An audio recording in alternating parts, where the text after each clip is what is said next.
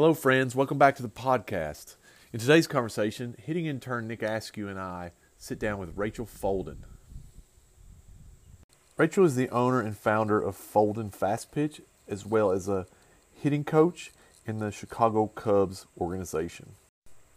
Since the recording of this episode, Nick has also moved on to become the Director of Player Development and Operations at Georgia Tech.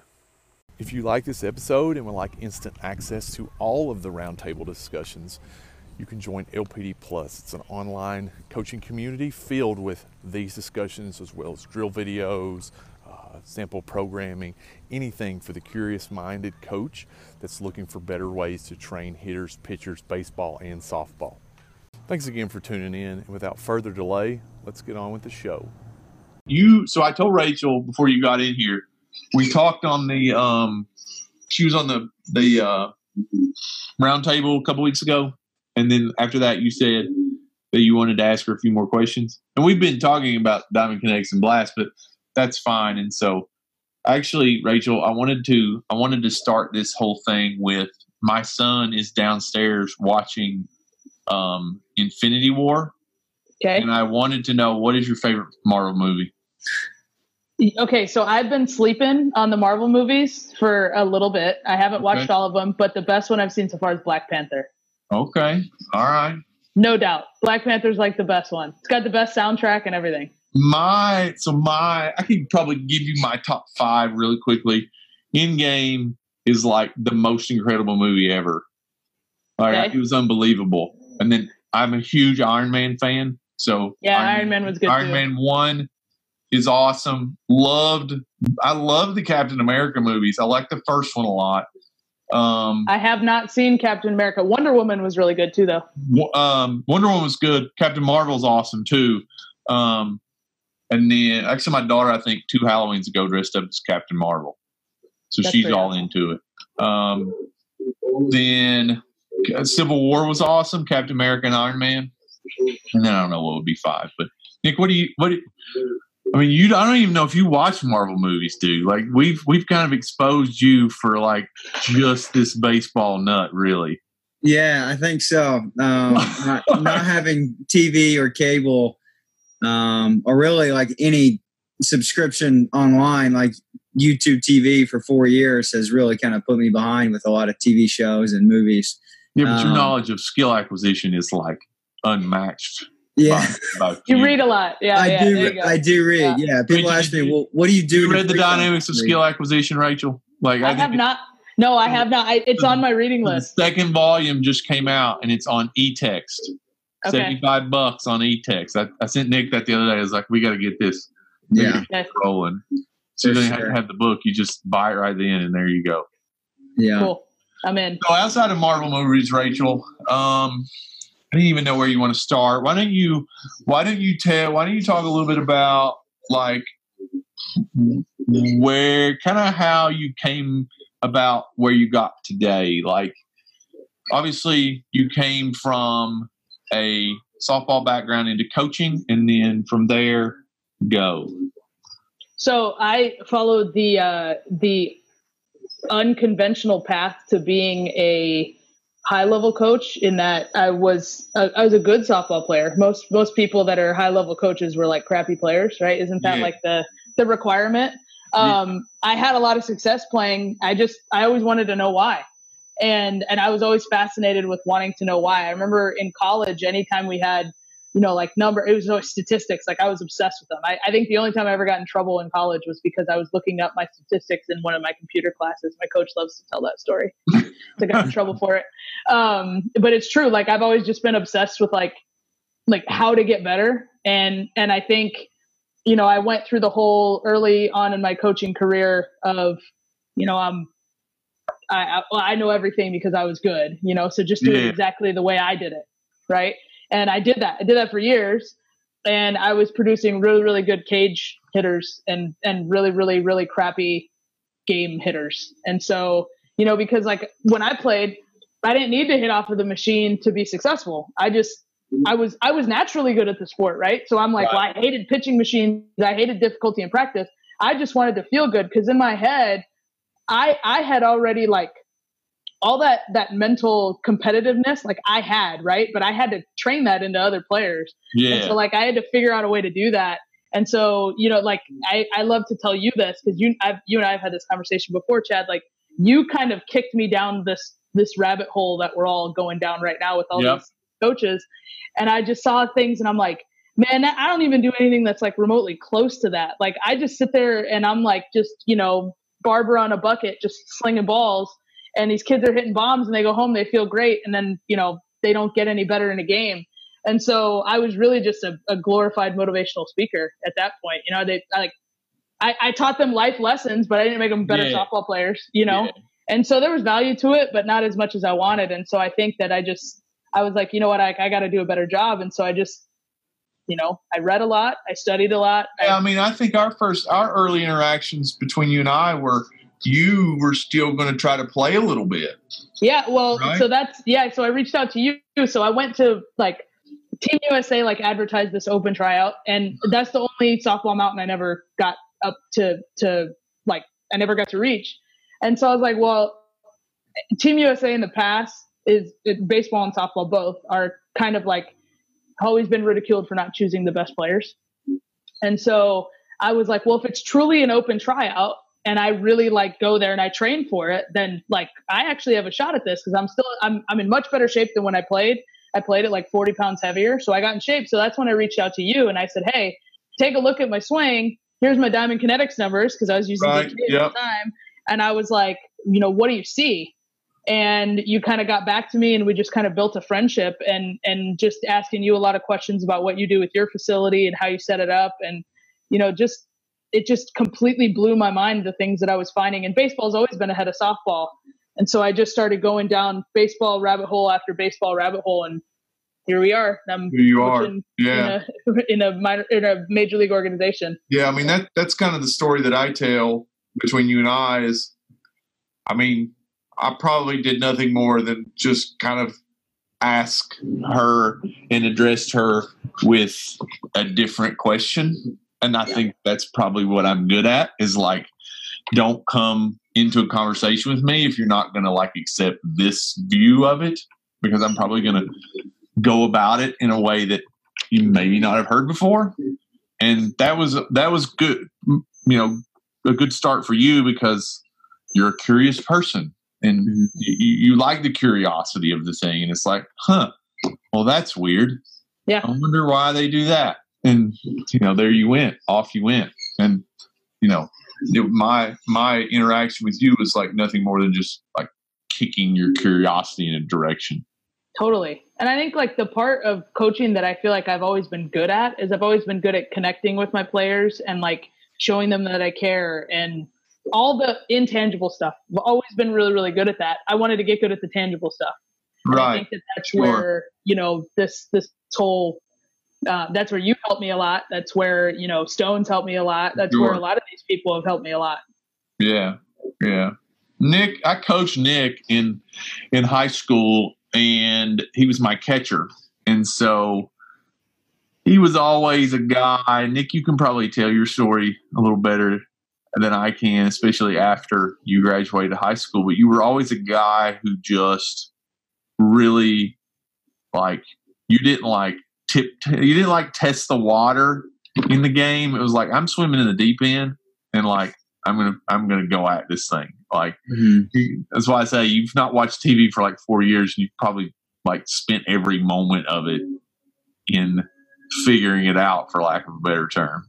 Yeah, I at times wonder if I've done a good job in that amount of time that I've been given. Yeah, so Nick's been in the building for probably about a month now. Who knows how long else he's going to be here? But like he's been in the building as long as I've been in baseball. Sweet good job, Nick. Yeah.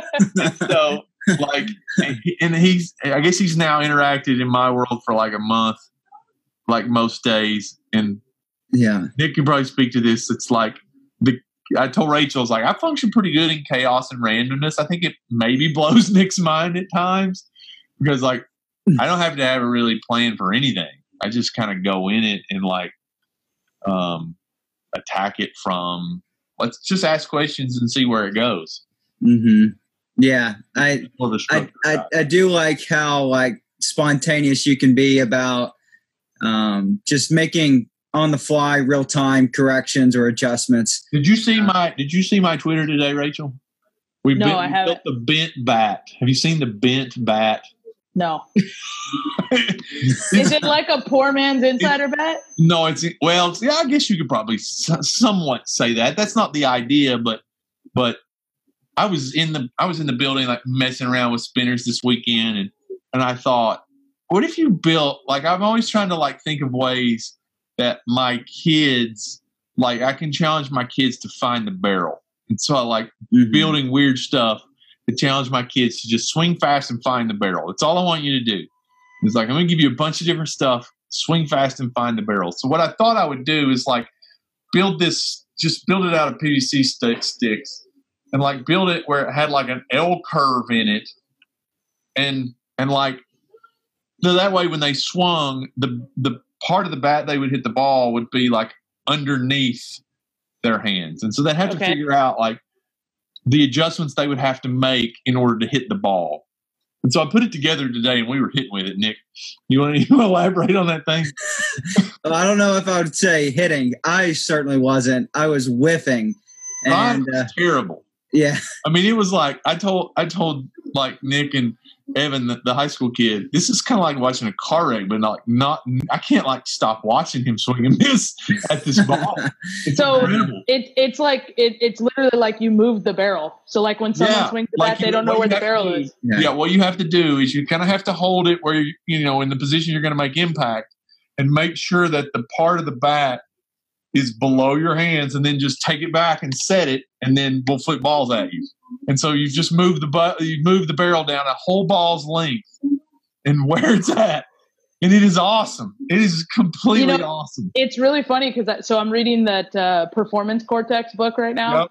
And it's like, it's kind of slow. It's kind of hard to get into because they use a lot of like language that like, I just, I'm like a grunt. I don't really understand it a ton, but there's a part in there where they said that there's this like BMX guy and somebody bought him a bike for his birthday, but they rigged the handlebars so every time he tries to turn left, the wheel turns right. We talked about. Have you never watched the backwards bicycle video on Smarter Every Day? Yeah. So it's kind of the same. It's kind of the same concept. This is the Smarter Every Day backwards the bat version of the backwards bicycle. It is awesome. Like, I told Nick, I'm like, I don't know what the secret is. Like, I don't make any bones about that. But I think it looks a lot like this. Like, I think it looks a whole lot like what we're doing now. That's a really good idea. You should build one that's higher, too.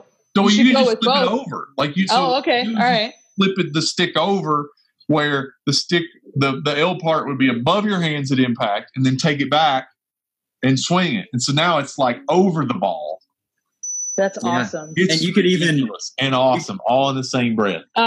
So I got a text on my phone. I'm getting an Amazon delivery in like 2 minutes, which I have to go get. So just when that happens, I'm just gonna hop out for like 2 minutes and then I'll come right back. You're good. That's one of the advantages. Where do you live?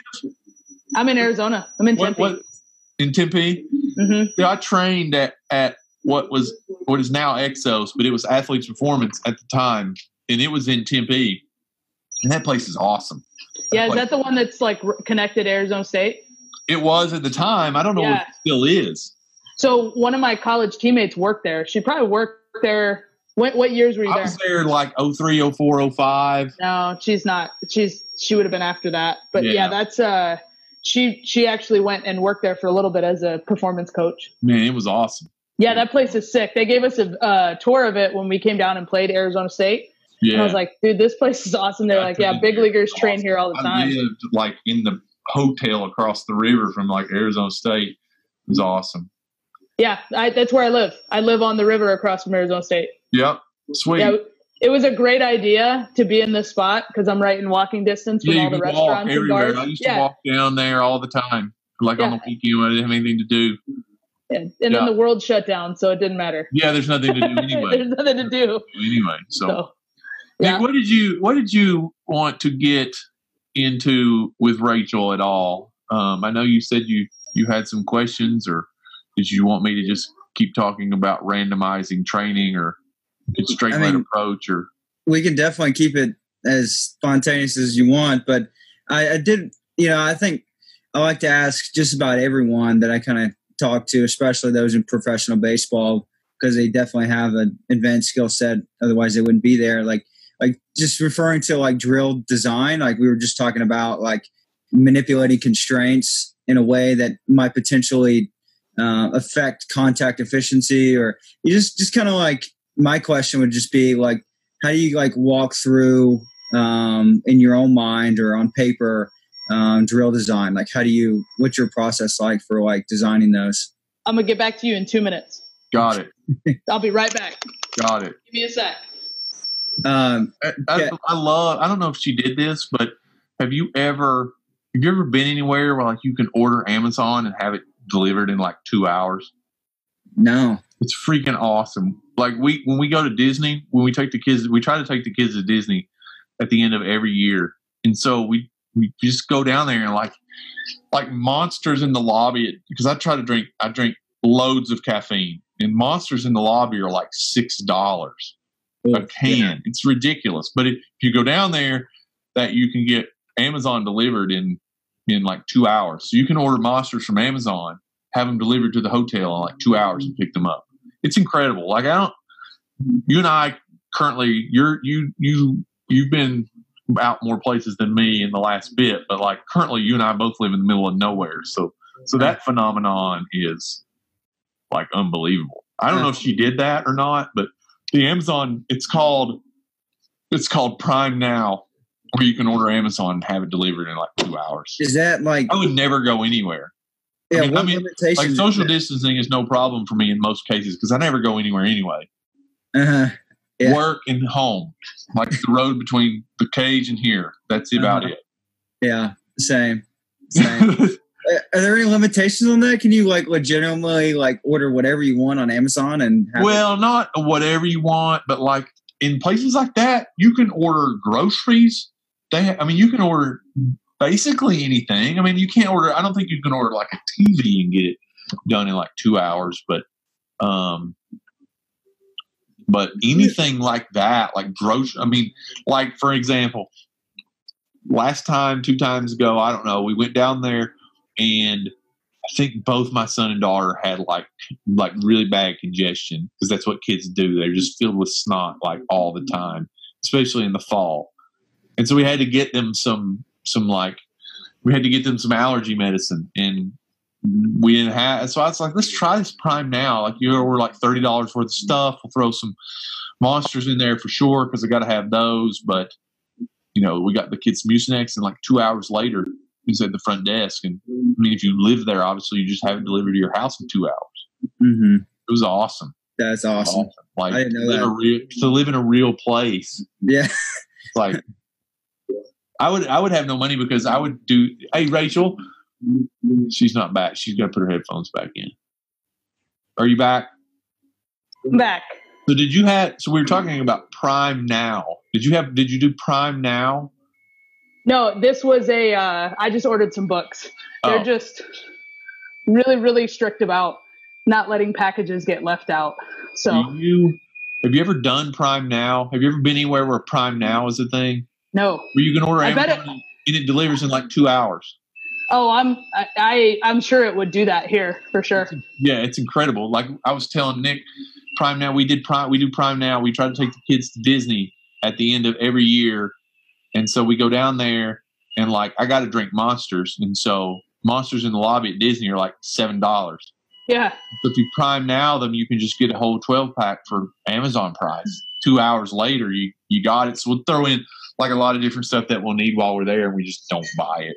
That's awesome. Yeah. That's a good. Yeah, they would definitely have that here in Phoenix, Tempe area. They got everything here. For sure, it's incredible. Like Chipotle delivery and all other. I would never go anywhere. That's like an introvert's dream. Is like, I know. Like just never have to go anywhere. Like all I want to do is just go out and socialize, because I'm the opposite of you. So this is killing. No, this shutdown is killing me. Sound good to me at all. Like, and right. it really depends on the circle. Really, if we're being honest, like I can talk to baseball people very socially. My problem is like I don't interact with that many baseball people from time to time. Like my wife's friends, they don't. coach baseball. And like when I go to social events with her, because that's what she wants to do, it's like, what am I going to talk to people about? Like, what you guys know anything about the CLA or like skill acquisition or anything? No, cool. Well, I'll be over here like, I don't know, right? The hors d'oeuvres or whatever. All right, Nick, I don't want to keep you waiting too long. So you asked about differentiation of training. Is that what you were asking me about? Yeah, just how you approach drill design, like kind of like in your own mind or on paper, like what steps you take to really design your own drills. So like when I first started, I did a lot of so here's the problem. I'm going to correct the problem with the drill. So like, for example, if I had someone, not like their hands were dropping too early and they weren't getting a good scap load, then I would pull their hands back. Right. So I would assist them. And then I was like, okay, so then just to get them to feel it. Well, that didn't work. So then I thought, okay, you see a lot of people talk about, there's a name for it. It's like RNT, reactive neuro something. And the way that you are supposed to train to get rid of flaws is to feed the flaw. And so I started feeding the flaws a lot more now. So instead of pulling their hands back to where they should be, I pull them forward and down where they shouldn't be and force them to make up their own movement solutions. And that's just one example. I come up with a lot of stuff like kind of honestly, like on the spot in a lot of ways. Like you'll see kids that you're like, okay, we're on this track. And then all of a sudden you're like, wait a second, like we got to intervene and do something right now. And so that does happen quite a bit. But like lately it's been, I've paid more attention to setups and stances more than I ever have in my entire life. I've always been the coach. It's like, I don't care how you stand. I don't care where you start. But now watching people move to their loaded like launch position, is in a lot of ways extremely inefficient. And so now it's been playing with different stances and playing with different dynamics, starting them off with their feet together, starting them off super wide and letting them kind of figure out their movement solutions in the middle. I was really, really inspired by, I think they probably talk about this in the Dynamic of Skill Acquisition book, where they were talking about people shooting like balls in these buckets and they're shot in a 4-foot bucket. And they had one group train and just shoot in the 4-foot bucket 20 minutes a day. And then the other group for 20 minutes shot in a 5-foot bucket and a 3-foot bucket, but they never shot in a 4-foot bucket. And then they retested them. And it's like, so I kind of try to like overdo it and then underdo it and then kind of let their movement solutions, land somewhere in the middle. That repetition without repetition approach. Kind of. Yeah. I mean, that's a good way to put it. Because it's like getting the same swing off. You guys could answer this too. Do you think you've ever seen somebody take the same 2 exact swings ever? No. I don't either. That's not a real thing. That's not a real thing, right? If it was possible to do that, then people who shoot darts would hit the bullseye every time, right? That's a simple movement to execute, but they still the target never moves. Right. So, yeah. So that's a good point. And it's a closed skill. It's a self-paced skill. Like there's no really any external factors that could contribute to the motor action. I mean, maybe like pressure, but at that point, that's still more psychological. That's self-paced. So yeah, I mean, even if you were to like somehow like quantify the energy transfer from the elbow to the hand, whatever, to the dart, like if they could repeat that energy transfer and that motor action, then like why shouldn't they be able to? Why would there not be way more people that are like unbeatable at darts? Yeah.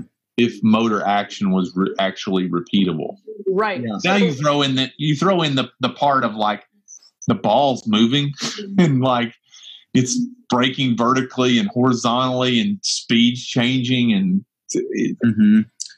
it's impossible. It's impossible.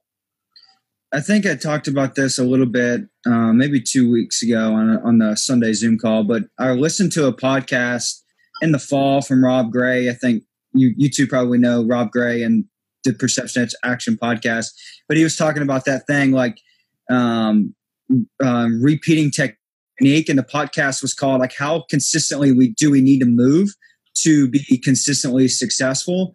So like, and that's a question I think we're all asking is like, okay, so we get the idea that motor behavior or like technique isn't like what we're shooting for in terms of repeatability from rep to rep, but like what are the areas that we need to what actions should we search to repeat, or like having a bandwidth of technique, so to speak, where there's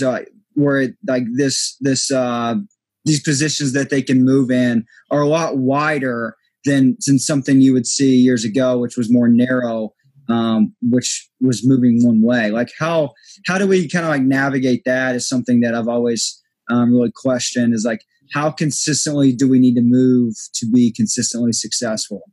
I mean, to me, the part of your swing that can be repeatable is your load. To me, you can repeat your load. Yeah, I mean, your rhythm and like your flow, and you can repeat may not that. be exactly the same, but you are trying to just flow and rhythm the same. Like, because to me, once you've decided you're going to swing and you've hit that go, to me, that's mobility and strength is going to determine how quickly and what the position your barrel is going to be. Yeah, and then variability of training at that point. Like, correct. How much variability have you introduced to the mover? Like correct. The crooked bat or the weighted bats or the fastball machine. Or I love the crooked bat idea. I'm going to do it. Unbelievable. It really is unbelievable. I love it. I'm going to do it. I just think that's the coolest thing. But yeah, like to me, like, you know, like you can control for the most part, like how long your foot's in the air, or you can control like getting to close to a 50-50 landing position almost every single time. Right? Unless you get blown up by speed or it's a change up and you're way out in front or something like that. But to me, like that's the part of your swing that like nobody really wants to work on, because everybody wants to work on impacting the ball. Right? But like how efficiently you get to that weighted front foot or that go position, to me is the part that you can like, that's the part that like what you're talking about, that consistency and that repeatability. That's the part that we have to be able to control better than all of the other factors of the swing. Yeah. And this kind of gets into what I wanted to ask you as well, as something that I find, you know, the more I get into, you know, the research and more conversations that I have, is like giving feedback is really not easy, and correcting error or correcting technique is not an easy feature for a coach. So like, going back to what we were talking about there with loading the trail leg, like we're training a player right now, and Chad could definitely speak to this. This player is having disconnection from the ground when he's moving forward, and he'll land with more flexion in his front knee compared to some. And he really didn't understand why this was happening in more of a variable setting when I was throwing overhand to him. And like, he was so concerned about like his trail leg in a more externally driven task. But once he started to like connect to me, like he took his attention off of his really like loading in the trail leg and holding that pressure in the back leg. Like he was able to like, he had variability in movement every single time. Like it wasn't like this ideal energy transfer every single time, but his batted ball results were more consistent compared to him like actually thinking about what his body was doing in those moments. So it's like kind of hard to like give feedback in those settings and kind of make those corrections in those settings when you're trying to attack that area. I would go. Can I go back a minute? Yeah. Like Nick and I have talked about this, and this is something, Rachel, that bothers me to no end. It's like there are times where I think players should stand differently. I think they should have different handsets. I think they should just try different things. You know, they shouldn't be so bound up by like, I have to hit like this. And so how do you afford them opportunities to stand differently without telling them how to stand per se? And you know, we do feet together drills, and we do step back loading drills. We do angle drill. I mean, we do it in just a bucket load of drills, but like we've gotten into high handset drills. We've gotten into low handset drills. And I don't know if we talked about this the night that you were on there or what, but we talked about as far as like defining a good hitter and what a good hitter is. Obviously, the speed component, the variability component, the acceleration component, like all those things are like present in all those people. But like, if you took any hitter, and you told them, okay, this is what I want you to do, and like I want you to take one swing where you're going to do. I'm right-handed, so like you're going to do right-handed Cody Bellinger, and then you're going to go the very next swing, you're going to go Sammy Sosa. And then the next swing, you're going to go Rod Carew or somebody that's, or then the next swing, you're going to go Babe Ruth. And you could take them through this assortment of players, like duplicating their stances and moving. And if they barrel up the ball, if they can barrel up the ball from all those spots, is there any chance they're bad? Like, can they be bad if they can do that? There's always a chance that you could be bad because everybody. I mean, I try to that damn pitcher is pretty good on the other side. Like everybody that hits sucks at it. Like everybody sucks at it, and so you're just trying to suck less. I guess the better question is like, do they suck less than everybody else if they can do all of those things like on an instant? Yeah, I mean, you'd have to say right, like because. How good do you have to be if all your conditions have to be perfect in order to put a barrel on a ball, right? The good hitters can do it when the conditions aren't perfect. Yeah, from anything. Like I tell kids all the time, it's like, I know you probably don't like your bat, but like if you're really good, I know you're probably going to get some more performance off the barrel, but if you're really good, I mean, I can go outside and like rip a limb off of a tree, hand it to you, and you're going to figure out how to get the ball off of it. Right. Like, that's what good hitters do. Yeah. And it's true. Like, just being able to get your barrel where it needs to be on time, that is technically what we're all after, right? Yeah. But it's so freaking hard. Yeah. Hitting is so hard. And it's like, and I like that. I like I wrote it down, like varying up your stances. Like, I think giving players just the freedom to do it, like, when they come train with us, there's like a different level of expectation, and not in the way of like, we expect you to do this. No, it's like, totally the way we are too. Right. It's like the expectation is like, listen, like you and I are on this journey together and we're going to figure this out together. Right. I'm not going to sit here and tell you how to swing. I'm going to give you all of the tools necessary for you to build your own swing. Right. That's what we're after. But it's like giving them freedom to say, hey, listen, like, and I tell players this when I played, I kind of had the Albert Pujols evolution where I would when I hit in college, I had a wide stance, lift my heel, minor toe tap and go, right? The older I got, the more narrow my stance got, and that forward move got a little bit bigger, right? Nick and I talked about this the other day. How would you hit? If you could go back right now, how would you hit? I would start not quite as tall as Cody Bellinger, but I would have a more aggressive forward move because I don't like, I played old lady softball. And so like, like I could, start more narrow. I just feel more comfortable that way now. Yeah. Nick said the same thing. I said the same thing. I would go super narrow stance and low handset. That way I could do a lot of different things. So you'd go full Babe Ruth. Because I was the one that was told like, straight to the ball, backspin the ball. And so my swing today is still pushy, like really pushy.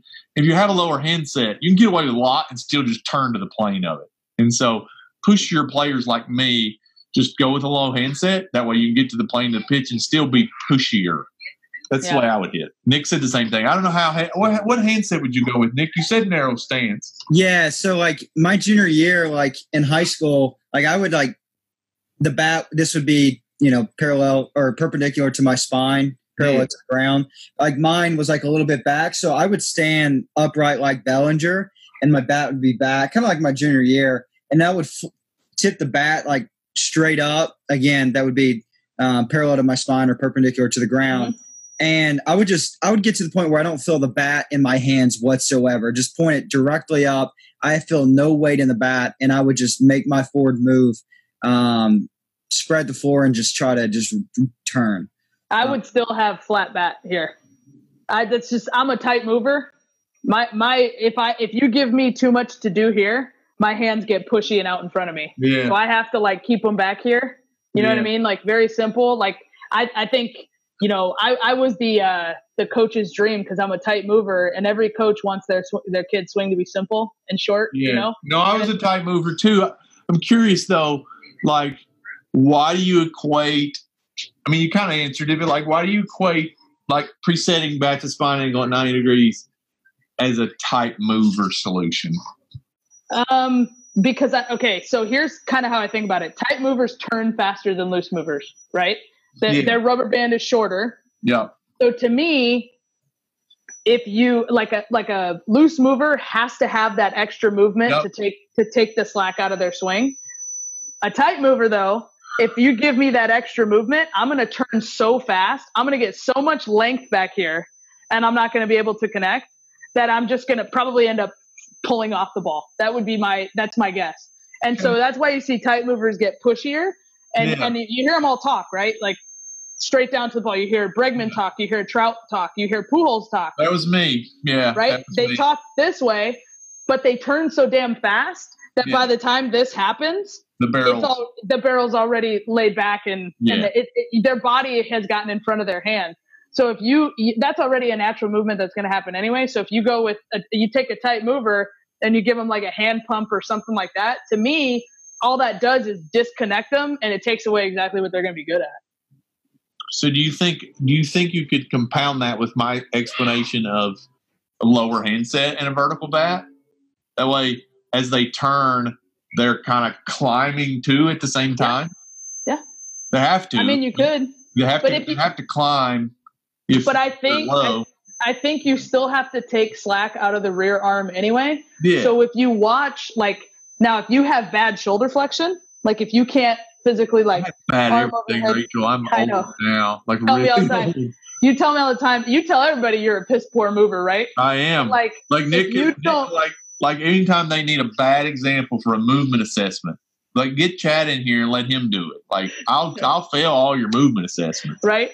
You should see my internal rotation test. Like my hands, they can't get closer than like no. Heck no. I got no shot at any of that. None. So if you think about it, so when I never was that thrower that had like a freaking cannon. I get rid of the ball quick, but I never had a cannon because I have poor internal rotation of my arm, which means if I have poor internal, and I don't really have great external either. But so my lead arm, when I hit, I tend to disconnect early because I have poor internal rotation here. So my arm straightens out early because I can't physically hold this for a long period of time.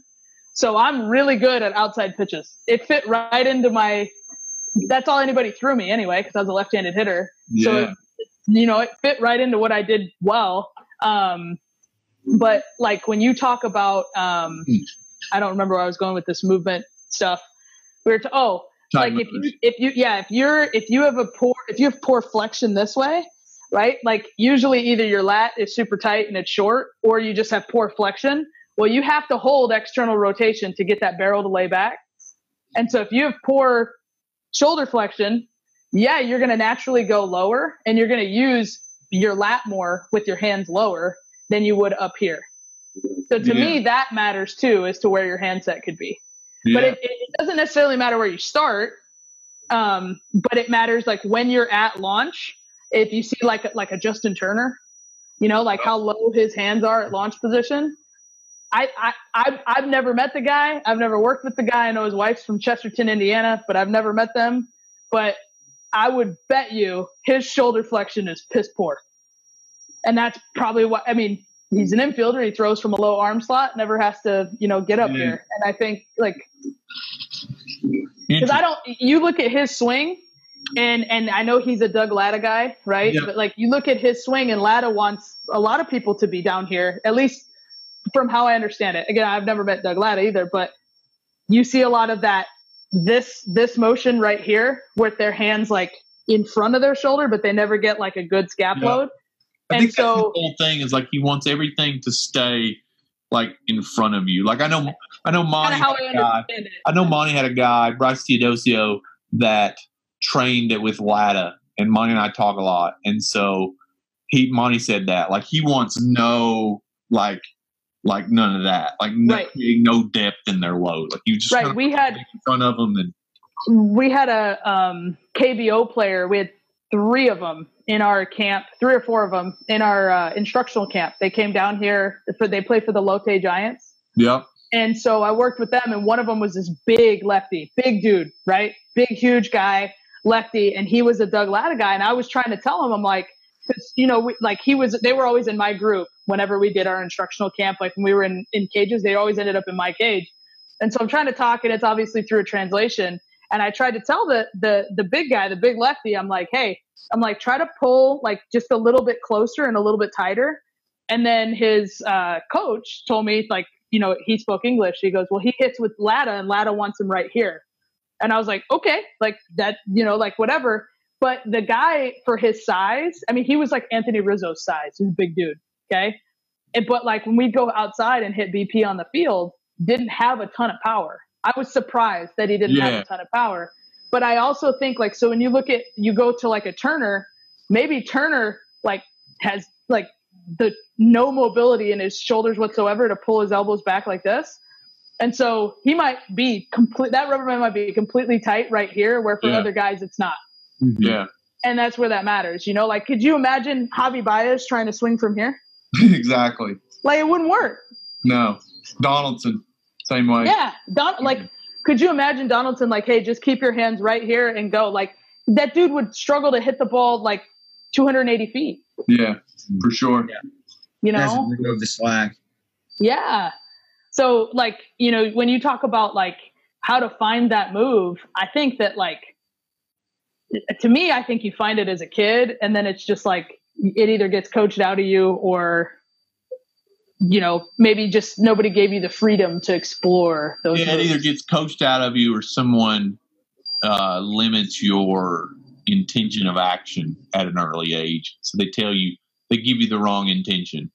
Right. So, you know, in the age of trainability, and we've talked about that because, you know, I've taken specific interest, especially in early, you know, motor skill development with my own kids. It's like you got to get them to the point where, regardless, and Nick and I have talked about this, especially my own kids, it's like you got to get them to a point where my goal with them is like get them to a point where, regardless of what anyone says to them, their intention of action is so ingrained in their, you know, their move is so athletic, it's not going to really matter what anybody says to them.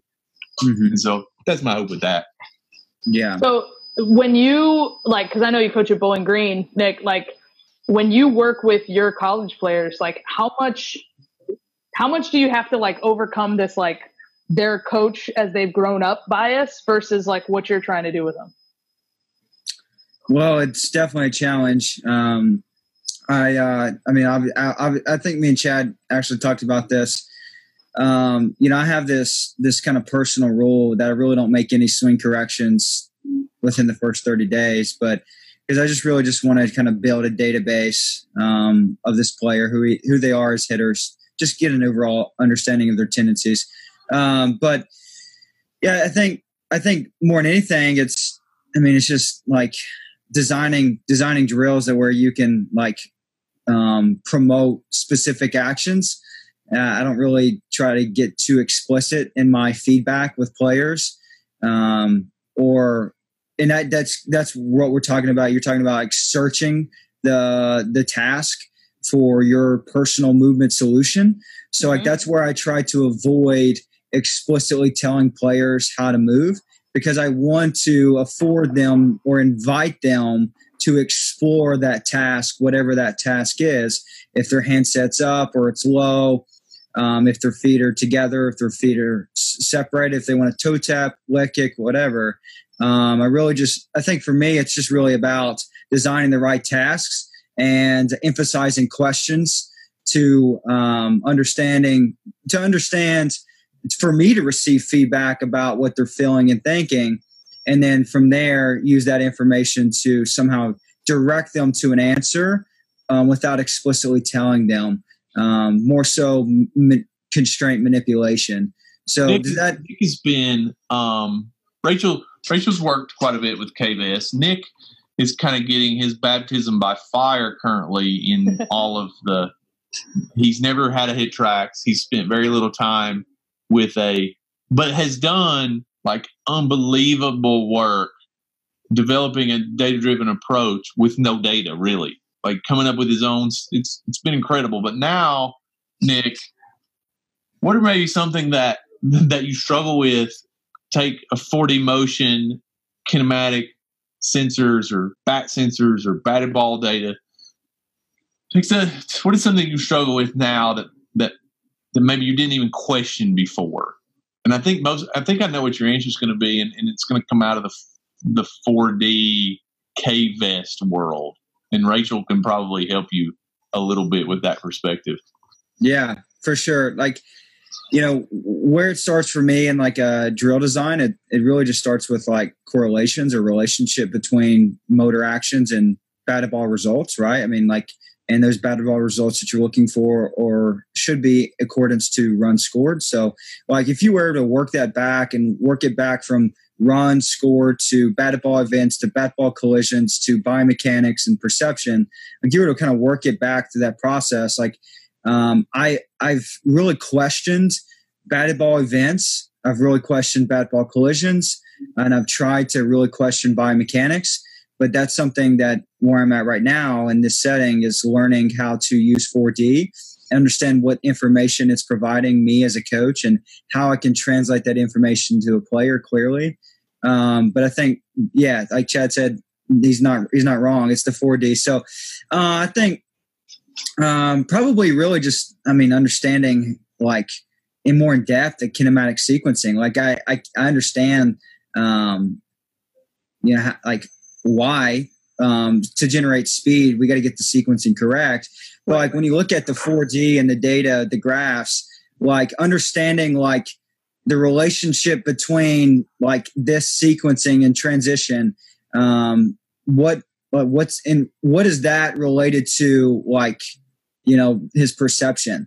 You know what I'm saying? Like, how do you pair that data is kind of where I'm at, because like I can pair batted ball events and bat ball collisions. I understand the relationship between those, right? Like, but I don't understand quite yet fully the relationship between specific like biomechanics and like bat ball collisions. If that makes sense. Yeah, I mean, if you can figure out how to quantify decision making to contact or decision making to first move, like you're going to be a millionaire, because we're all looking for that information. Didn't somebody swear that they had that for a while? Didn't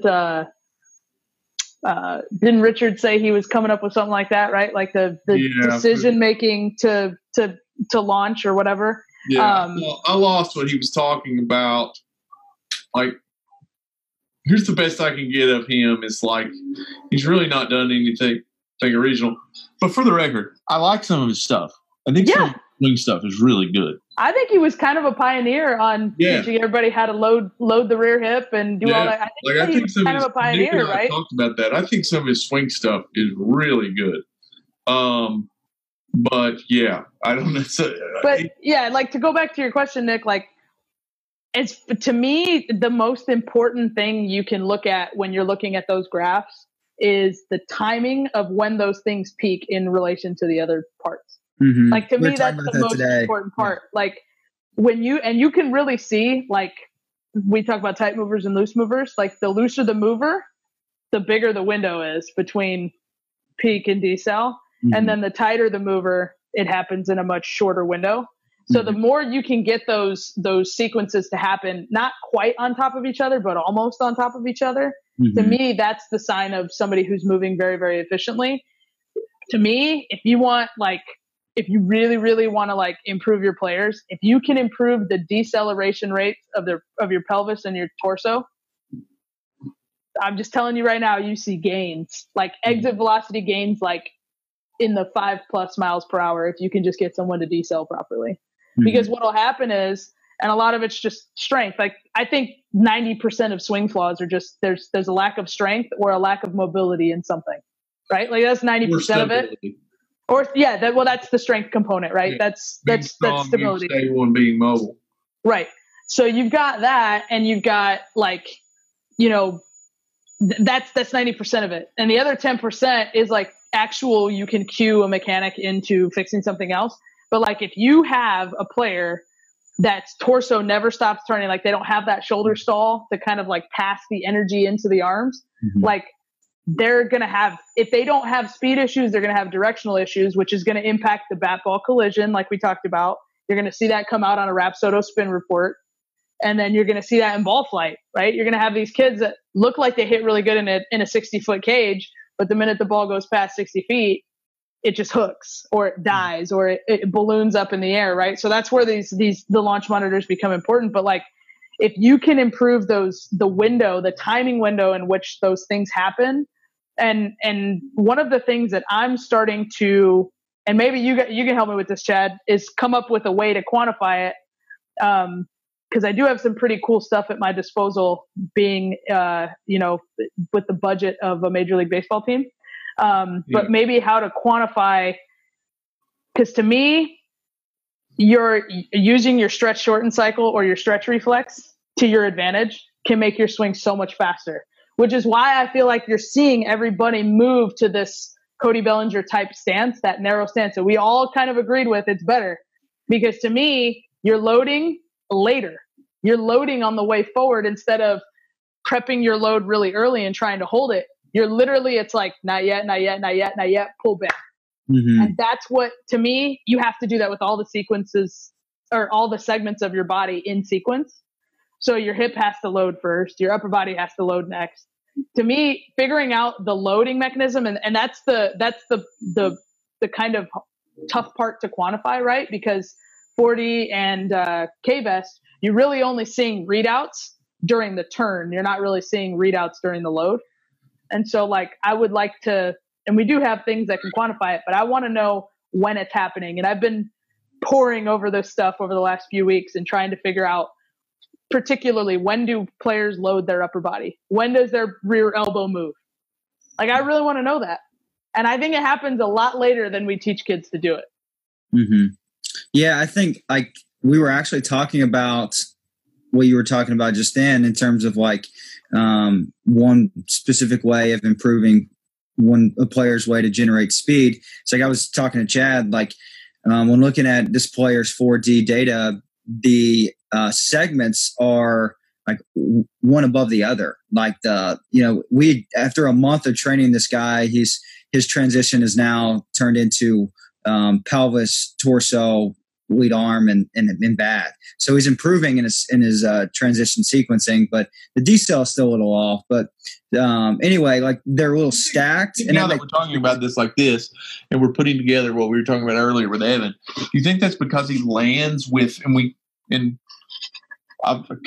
can kind of run this conversation forward that we were having today, but you think it's because he lands with a more flexed front leg, and like his timing of his leg block, which would decel his pelvis, is like really late, and so his turn gets forward and he just never decels his pelvis to where his arms can catch the. You think that? What do you think about that?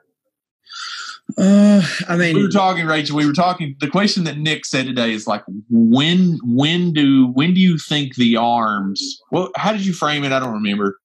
Like, yeah, when basically, like when do you release the barrel? Like, yeah, when do you release the barrel? That was the question. And I said, well, I think the barrel release and the lead leg block kind of time up, because the lead leg block is like stopping the pelvis. Like that is the brake, right? The pelvis is dead stops. When the pelvis dead stops, the action up the chain is like really fast.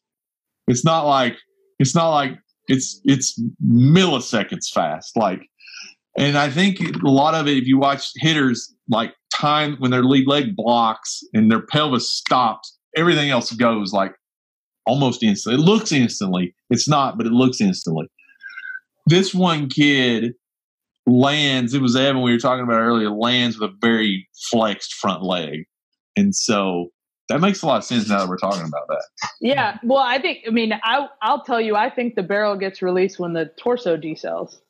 Yeah, and the torso decels because the pelvis stops. Well, true. I mean, technically you could control one segment without the other. You can make up for a bad lower body. You could, with a good upper body. You can. Yeah, that's so. We talked about this one day. I think that's why players kick back.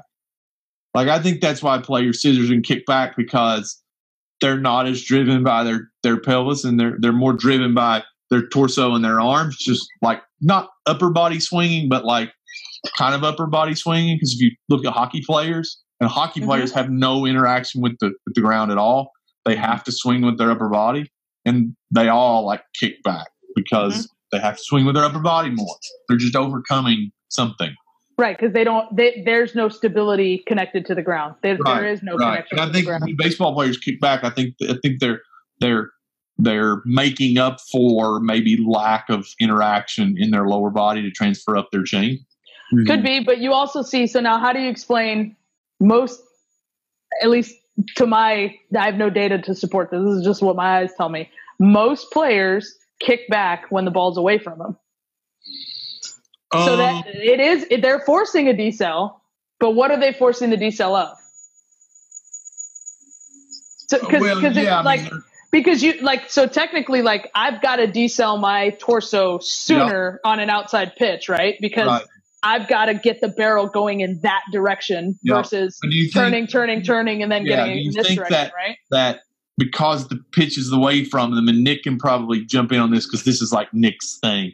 Like the perception of their action is away from them, and their arms start to get away from them. Because their arms are getting away from them, their torso is decelerating. It's kind of like the figure skater, right? The figure skater that's turning fast, as their arms get away from them, they slow down. Right. And do you think as hitters perceive the ball away from them and their arms start to get away from them and go after the ball, that causes the decel of the torso? I have no idea. What do you think, Nick? Really interesting. I don't know. I've never thought about that, but I mean, it does make sense. I just, I don't know. Like that's the thing is like the cause and effect of all this, I think, is still what we're searching after, right? I think we know what is supposed to happen, but like what's causing one, and all we're doing is as movers is we're great compensators. That's what human beings are. We're great at making compensatory movements, right? I'm falling forward, so my foot steps forward to catch me. And then I'm falling forward, so my foot steps forward to catch me. Boom, now I can walk. I learned how to compensate for not falling by learning how to walk, right? So once my upper body does X, my lower body is going to do Y to compensate, because our body just craves stability and balance. That's what it does. It craves that, like, so if we do feel our hands getting away from us, our body's going to do something to balance us out. And I think for everybody, it's a little bit different, but I do find it interesting that, typically, especially when you watch like Cabrera, like the big scissors, like Miguel Cabrera, Jose Altuve, even Trout scissors quite a bit. They scissor a lot more, at least what it looks like to me, on those outside pitches. And I think that's their body's natural way of stopping, which is why I think it's not super effective to train the scissor. I think that's something that just kind of has to happen. Yeah, I do too. I've kind of always felt that way. It's like I've had a few kids, like young players, come in with a scissor that no one taught them, but I thought was like super interesting. Like, I don't know how you do this, but it's like you definitely decel really, really good. You're talking about like picking up miles an hour, like they decel unbelievable. Yeah. I'm about to put one of them on 40 probably this week. I just got him like 2 weeks ago. And when I was in college, my head coach at Averett, he had this drill where you put a center block on your back foot. And so the correct technique would be your back foot landing in front of the center block. And mine would always land behind the center block. And like, we didn't call it scissor when I was a junior. Like, we didn't really know what it was, but mine always went behind me. And like, he'd always like just try to correct me. Oh, make sure your foot is getting in front of the block. But can't explain exactly why mine was behind. It certainly could have been a more, because I'm a little bit of a tight mover, and probably used a bit more of my torso than my pelvis at that point in my career. I think I've done it too. Like, you see that and you're like, that's not good. That's going away from where I want the ball, the ball is. And that's just like, human nature, right? The ball's over here and I got energy going the other direction. That's got to be bad, right? It's just like, you know, I don't know if you guys went through this, but I remember the first time I was watching video and I would watch it, you know, a hitter's pelvis turn, and then you'd have that pelvis kick back for a second. And I would tell him, I'm like, you got to finish your turn. You're not getting your hips through the ball. And now I look back on it and I'm like, dude, I just probably took like 4 miles an hour away from some kid's swing because they tried to like never let their pelvis stop moving. And you're like, because you don't understand what it means to decelerate, to get energy up the chain, you know, but it's like, I think about that all the time. The same thing with the shoulder stall. I always thought the shoulder stall was bad. Right. And this is where a lot of the, you know, the online hitting gurus that talk about, you know, you have to pivot and swivel the barrel. Yeah, you do. Like it does move around your hands. It does move around, you know, a fixed point. But at some point, your hands are going to travel this way. Like you can't just continue to swivel and expect to ever hit a pitch away from you. Like at some point, you got to stop turning. And then it's got to, you know, the barrel's going to get released like we were talking about. So, you know, we're just, you know, it's like we've gone in the complete other direction. Is like, you know, we used to let all these things happen naturally and we didn't know what the hell we were doing. Now we know so much and now we're overtraining the wrong stuff. And it's funny because you see this trend in baseball and it's like we're going back into let's let the movements happen naturally. And we're just going to give you a training environment and say, hey, go nuts within these constraints and let you figure out your own movement solutions. But I do think we're moving back towards the whole, like, figure it out for yourself like you did when you were a kid kind of thing. I hope so. That's my favorite. So do I. I mean, I 100% hope so. And I think it's just, I mean, we could talk mechanics all day, but if you don't know how to compete and hit something that's moving, like, it doesn't matter. It practical. Like we could talk, like I tell people that all the time, like we could talk about mechanics or whatever. I just don't find it that practical. Like in application, what I can tell you about hitting mechanics or movement correction is not going to matter that much because if you don't get the intention of action right and you don't get the training environment right and you don't design the framework correctly, you don't meld all those things together, what difference does it matter about what I know about mechanics? Or if you don't couple your mechanics to information, like what are you doing? Like you're not going to. What am I doing talking to you about this? Right. It's important for us to know though. Like these conversations are totally important for us to do, but then we have to take it and package it up into a task-oriented environment, like you were talking about, Nick, to let the hitters implicitly figure this stuff out instead of having to, you know, like rely on, hey, I need your barrel to do this. It's fine to like have those checkpoints and like check on it and say, hey, you know, that's the value of the data. But it's like, it's important for us to know this. Like this is conversations everybody should be having about what high level swings are actually doing. But then the real money that we make as coaches is, okay, well, how do I get players to actually do that though? Like we can know all the information we want. If we can't get players to do it, it doesn't matter. Mm-hmm. For sure. I agree. And so I think we're kind of figuring that out. Is like play is going to get people to figure that out a lot quicker than, hey, do this with your hands or do this with your front foot or do this, you know, with Q salad. You know, it's not it's not conducive to a good training environment. Mm-hmm. Plus, and you throw my own kids in here, and we've talked about this. It's like now all of a sudden, if you connect players to, and my sister, I was talking to my sister about this today. If you connect players to the wrong information, being like perfect mechanics oriented, then they're just always going to map their problems to the wrong thing. It's like you didn't miss the ball because your mechanics are bad. You missed the ball because hitting's hard. Mm-hmm. And, you know, hitting's hard because, you know, X, Y, and Z. So in order to like train the right information, you have to just be careful of because if you give them too much, now they connect everything to that. And it's like, crap. It's like my own kids.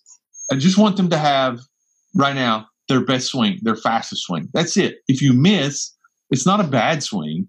You just missed. And so this next pitch I'm going to throw at you, just try to connect your best swing to this ball. If you miss, great. If you hit it, great. Like The process is going to kind of be the same, and then the information that you connect players to. That's one thing, especially with Evan, Nick, that like it's really hard. It's really hard because what do you tell him and what do you not tell him? Like, what do you tell him? You know, we're talking about getting into a better position where he's spreading the floor, like getting into a better deadlifting position. Like, he's super strong. He's 500 pounds, but like he just gets into a really bad position when he's getting into his stride foot. And so, like, what do we tell him and what do you not tell him? Because you're around him, you know, as much as I am. Like, man, he takes. Because he's been coached that way his whole life. Like, he takes anything that you tell him and he plugs right into that and cannot let go of it. It's like, all right, man, like, I need you to just let go of it. And I was going to tell you that today. It's like, especially in designing the training environments, like getting him into a place where he can just work on these things and then getting him to a place where he's just got to hit. You know, like I've told you, like splitting the floor up into like, this is like where we're going to work on this. And then when we get over here, we're just going to hit. Like, we're not going to worry about that. Right. Yeah. No, I like that. That's one way of definitely testing transfer from those more constrained drills to more cage setting or task setting. But yeah, like for Evan, like that's why I was asking you, Rachel, earlier about like feedback and error correction, especially in more of a game-like task, because like what we did today is this guy again, like the swing flaw would have been him like losing connection with the ground with his back heel in his forward move. So like my thought was like just put something really thin. It was really thin. It was actually the bottom of a backspin tee. Put that like on like half of his foot, either the heel or the toe, and then just he'll just kind of fill that out. And at no point when he's making his forward move does he want to lose connection with that tee, that thin part of the tee on his back foot. And so like I didn't really need to like explicitly tell him, hey, like make sure you're connected to the ground up until your front foot contact. So that was like my way of providing like information and feedback for him in each result. So like right, you just changed his proprioception of what you're trying to get him to do. You gave him something to feel. Yeah. Right? Yeah. You can have him hit with his shoes off too. Yeah, that is good. You have him shoes. I mean, I have shoes off. And you know what? Have you tested his ankle mobility? Yeah, we have. He's a catcher too. He's good. Yeah, he has good ankle mobility. Yeah. He might be. So I've been talking to, and this is something that I don't know if you guys have been down this rabbit hole too, but the guy whose building I'm moving into, his name's Jordan Smolnar. Super smart, really good throwing coach, exceptional throwing coach, strength and conditioning guy, teaches throwers. I know Doolin from Vanderbilt, who was a freshman this year. That's one of his guys. Like, he does a really good job with throwers. He was telling me, he's like, you know, we talk about mobility, right? Like, so, okay, have you checked his ankle, you know, range of motion at dorsiflexion? Is it adequate? Okay, it is. You say it is. But he goes, but what? There's a branch of functional movements, like functional assessments and stuff that talk about your strength at the end range of motion. And to me, that's key. So like that, he might have really, really good, you know, mobility there, but his strength at the end of his mobility might be terrible. And I think that's really, really like, I haven't really dove down it a ton, but we've had a couple conversations about it. And it's really interesting if you think about it, right? Like if you look at your torso and how much you turn, right? How strong are you at the end of your turn is going to really play with your posture, wouldn't you think? Right? Or how strong are you at the end of your pelvis turn? Because that's going to play with your posture too. So I think like maybe that might be just something where like he can't physically hold his load either. It might be a hip issue. Maybe he can't hold his load in his hip for a long time. Maybe he's got poor mobility there or poor stability there when he's loaded. And then he might just come out of it early. And that might be why he gets a little bit jumpy. But I think that's an interesting thing that we can all probably look at, and I need to look at more, is like, how strong are you? You know, it's like when you're training for in the weight room, like for cleans and deadlifts and things like that. Like, like you have your pauses at the end range of motion, right? When you're max load, it's like you pause right before you hit the ground on a deadlift and then go back up. Like that to me builds strength at that end range of motion. Same thing with a clean, like catching a clean and bottoming out, pausing at the bottom and then learning how to go up there. You build strength at the bottom of your range of motion. And I think that's really kind of an interesting concept that might be at play here. You just want to be strong enough at that loaded position, whatever it might be his ankle, it might be his foot, or it might be his hip. There's a variety of things. Yeah, for sure. Yeah, that's good. So, I like that. I'm making a note of that right now. Yeah, I gotta deep dive more into it. So if you find anything out, Nick, you gotta let me know. For sure. All right. Well, we're going on about an hour and a half, so we can do a part 2 on this too for sure. We could go like all night. But we could go all night. At least I could. Yeah, like for sure. An hour and a half because people are going to watch them back. So we may do Rachel Folden part 2. Nick, is there one final thing you want to ask Rachel besides what's her favorite? Yeah, just again, we'll probably have a part 2 here. But what are some of the information sources that you really look into as a coach, like in terms of professional development? Maybe someone that you chat with about professional development, or also what books or other sources of information you use. I mean, as far as like I'm reading Peak right now. That one seems like it's pretty good. Anders Ericsson. Yeah, I think, is that who wrote it? Yeah, it's like, I mean, I just think like the deeper I get into this business, the more I find myself talking to like physical therapists, strength and conditioning coaches. I ask a lot more questions to those people, more so than I do the general hitting guru. And so like, cause I think any specialist in our sport, like we're hitting people, like any specialist as a hitter, like I got to understand the ins and outs of what it takes to make a human move in a hitting manner.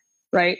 So I've got to have at least like some general knowledge of strength and conditioning, or some general knowledge of, anatomy and physiology. So I find myself asking questions to a lot more strength and conditioning coaches and a lot more physical therapists lately. So you can integrate those supports. Yeah. And I think it'll start your brain. Like, you find out, oh, this is how we rehab a hip injury. And you're like, like that gets me thinking like, well, this is kind of one way I could maybe activate this part of my body right before I go up to hit. Right. Or right before I go into a training session, or, something similar like that. I think that's where my brain has been lately, is just, I'll reach out to strength and conditioning coaches across Major League Baseball. I've made friends with a few of them now, and, just like, hey, what do you think about this? And, is this a good isolation exercise that maybe you could do in the dugout right before you go up to bat?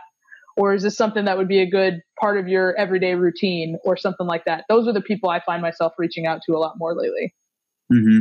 That's really good information. Yeah. Because I've, especially how pro ball is now, from my, I guess being outside of pro ball, kind of looking in, was that the amount of integration among support staff, like being able to have those conversations, like you said, that it maybe not specialized information in some of those fields, but having general knowledge where you can have conversations.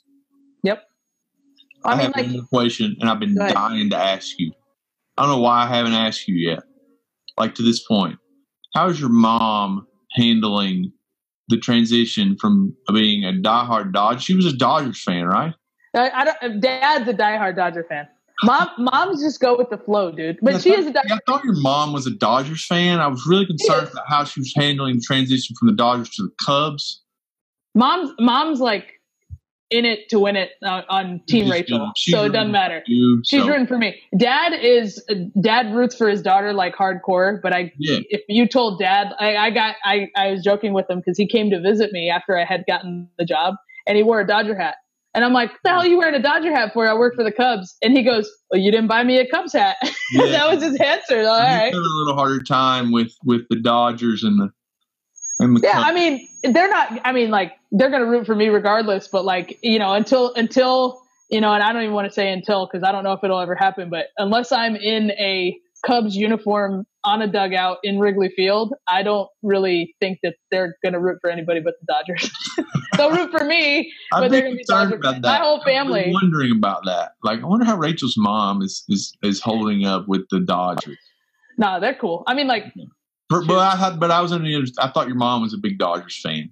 Well, so my grandma and grandpa live a mile from Dodger Stadium. So, like, you can walk to Dodger Stadium from their house. But, like, so my whole family's Dodger fan. The whole thing. Sure. So, yeah. It's okay that you were maybe once a really big Dodgers fan. We can say that. Oh, yeah.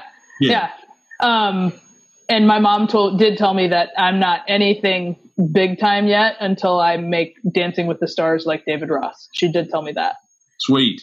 Yep. You'd have encouragement from your mom kicking you. Fingers crossed. Yeah. That's You're not anything yet. You ain't anything until you get.